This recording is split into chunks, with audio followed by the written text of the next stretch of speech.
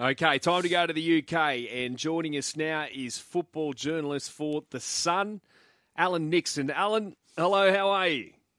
Yeah, I'm just amazed that these sporting men of steel actually sleep. I didn't think they needed it. I think, well, mornings like today, buddy, we feel like we don't. Appreciate catching up again, Alan. And I guess the big story over in the Premier League at the moment is the plight of Manchester United, bottom of the table for the first time in 30 years. I mean, you've witnessed and reported on some dark times since Sir Alex Ferguson left the club. Is this their lowest ebb?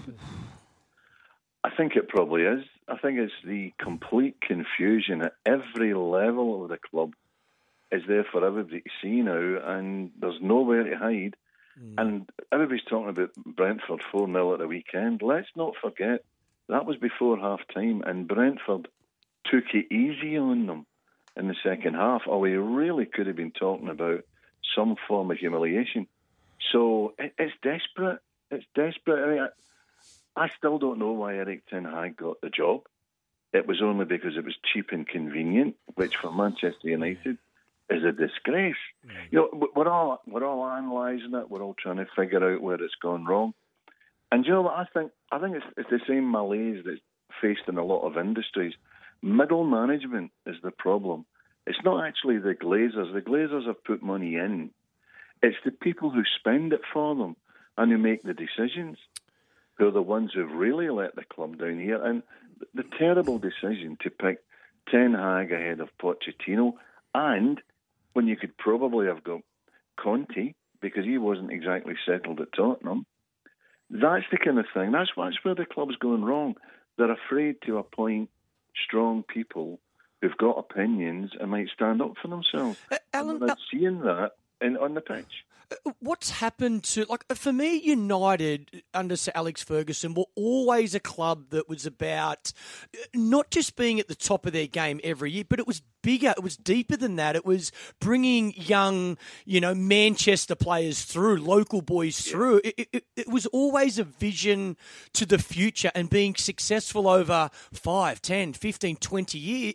At the moment, I know the manager's always going to cop it, but even now in criticism, it seems like we're saying not the right manager, Like every single manager that gets employed. But what's happened to the vision of this club in, let's set a structure and foundation so we produce talent for the next 20, 30 years?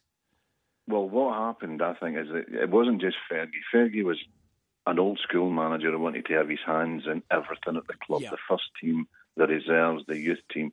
He knew the lot.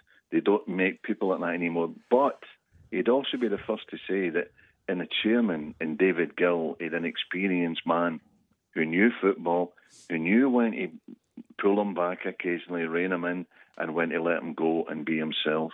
And that relationship, and it was a relationship, is something I've never had since.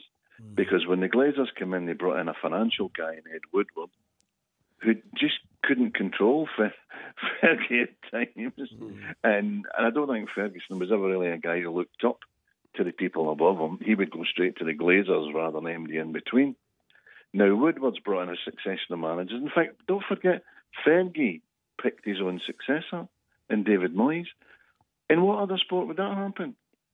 The outgoing manager says, look, go and take him. Surely, if you've got executives, they should make that decision. Because if they can't, why are they executives? And it's been that way ever since. It's been silly ideas. Let's bring in Van Gaal. Let's give Solskjaer a shot. Ryan Giggs got a shot as well. It's mind-bending. And I don't know who interviewed Ten Hag, who might be a great coach, but he's got no personality. And if you're going to go into a club like Manchester United, even if it's a swagger, even if there's a little bit of BS involved, you've got to come across as the leader. You've got to be the guy that people look up to. And even in this day and age, when players are millionaires, they've also got to be a little bit afraid of you. Now, again, I don't want to use Conte all the time, but look at Tottenham under Conte, how they've changed. They get rid of the ones that weren't pulling their weight. He's improved the players there that needed a nudge. And they all look at him and they know, if I don't behave myself here, if I don't run 100% every week, I'm not playing next Saturday. Alan, what did you make of that little scuffle Well, sorry, mate. What did you make of that little scuffle on the sideline between Tuchel and Conte? Marvellous. I didn't expect them to audition for Strictly Come Dancing. It was quite something. I love it. I think it's great to have personalities like that in the game. Tuchel, has got a little bit of edge to him, and we know Conte's a firecracker. But you'd be happy to have either of those guys in charge of your team because they've got a bit of life. I couldn't see Eric Ten Hag doing that. He'd probably go for a quiet waltz with you rather than look for a little bit of fisticuffs. That's great. That kind of thing's magic. I think Klopp's got that in him as well. He's got an edge. He knows when to start a bit of a rammy in the touchline if things aren't going well and get the place stirred up. Football's an emotional game, and it's great to see emotional. No, look, nobody got hurt, did they? No. Nobody got punched yesterday. Nobody went for stitches. So it was great to see that element of passion at a football match, and long may it continue. As long as it's genuine, you don't want it staged or somebody just trying to be a bit silly. But when you get a last-minute equaliser in the controversial circumstances, I'm not surprised it kicked off like that. And I've got to say, if you watched that and you didn't chuckle, you've not got a sense of humour. Loved it. Interesting at the moment, we're seeing Liverpool 1-0 down at Anfield against Crystal Palace, and Darwin Núñez has been sent off as well, a red card after he hit the post earlier. But Arsenal have made a really strong start. Manchester City have won their first 2 games. Can you see, I guess, a challenger to City and, Liverpool struggling just right at the moment, but can you see someone perhaps surprising up at the top of the ladder this year, Alan? I still see Manchester City and Liverpool as being clear, and both of them have spent the big money on Haaland and Núñez, and both will actually have to adjust the way they play. But I think in general they've got too many good players not to get it right. I do think Chelsea and Tottenham will do well, and they'll be relatively close.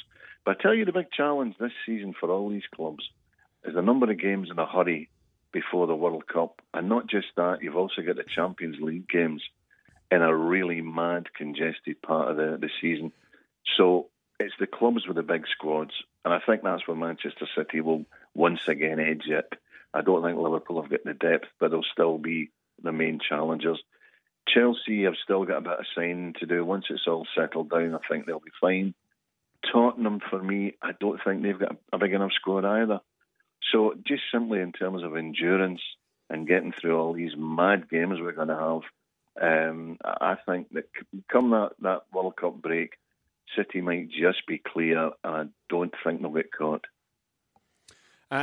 We take quite a bit of interest in what's going on in Scotland, particularly with Celtic and Ange Postecoglou. So you should. Yeah, I mean, tell us how his star, I guess, has risen after he was essentially ridiculed when he first got the job. Well, do you know what? I mean, what a job this fella has done. When he first came in, it was in a Manchester United state of disarray. The chief executive had left, the manager had gone, they were short of players, and the guy came in and basically had to roll up his sleeves and get dirty. And at the start, it was very, very difficult for the guy. And I think by accident, because I don't know quite how they came to appointing Ange in the first place, and that's not being disrespectful, but by accident, they've got themselves a real gem there, a real worker. And I think the fact that from day one he told it straight and he didn't kid on with them, this was going to be a hard job. He let the fans know, and he used the fans to G up the club and make sure that he was being backed in the transfer market, and he got players in, and he's built a team very exciting and a team that's now really, I think the big test for him now is going to be the Champions League, because look, there's no doubt it's Celtic or Rangers for the title once again. I mean, these games are becoming practice matches against the lesser teams. The big test for him is going to be the Champions League. They didn't really do so well in Europe last year, and Rangers got to the Europa League final. So that's just a little bit of an itch they've got to scratch. But that will be very, very interesting to see how he does in the Champions League qualifiers, because quite rightly, as champions, they're now in the group stage, and we'll see what they're all about. And I think with him in charge, with big crowds at games at home at Parkhead, which is a magnificent venue for European matches, I think that'll be a very, very interesting time for him this season. And look, he's taken every other challenge in his stride. You cannot say how well he's done in the space of a year. Because as you say, when he first came in, people thought, oh, he's going to be gone because this is too much. And the job was too big for most, but he just has that kind of slightly stubborn attitude, hard-working attitude, like, come on, let's get on with it. And if you doubt me, I'll show you. And he certainly has. Alan, we really appreciate your time as always. Thanks so much. And hope you have a good night's sleep, Clarky. Thank you, buddy. Anytime. See you later.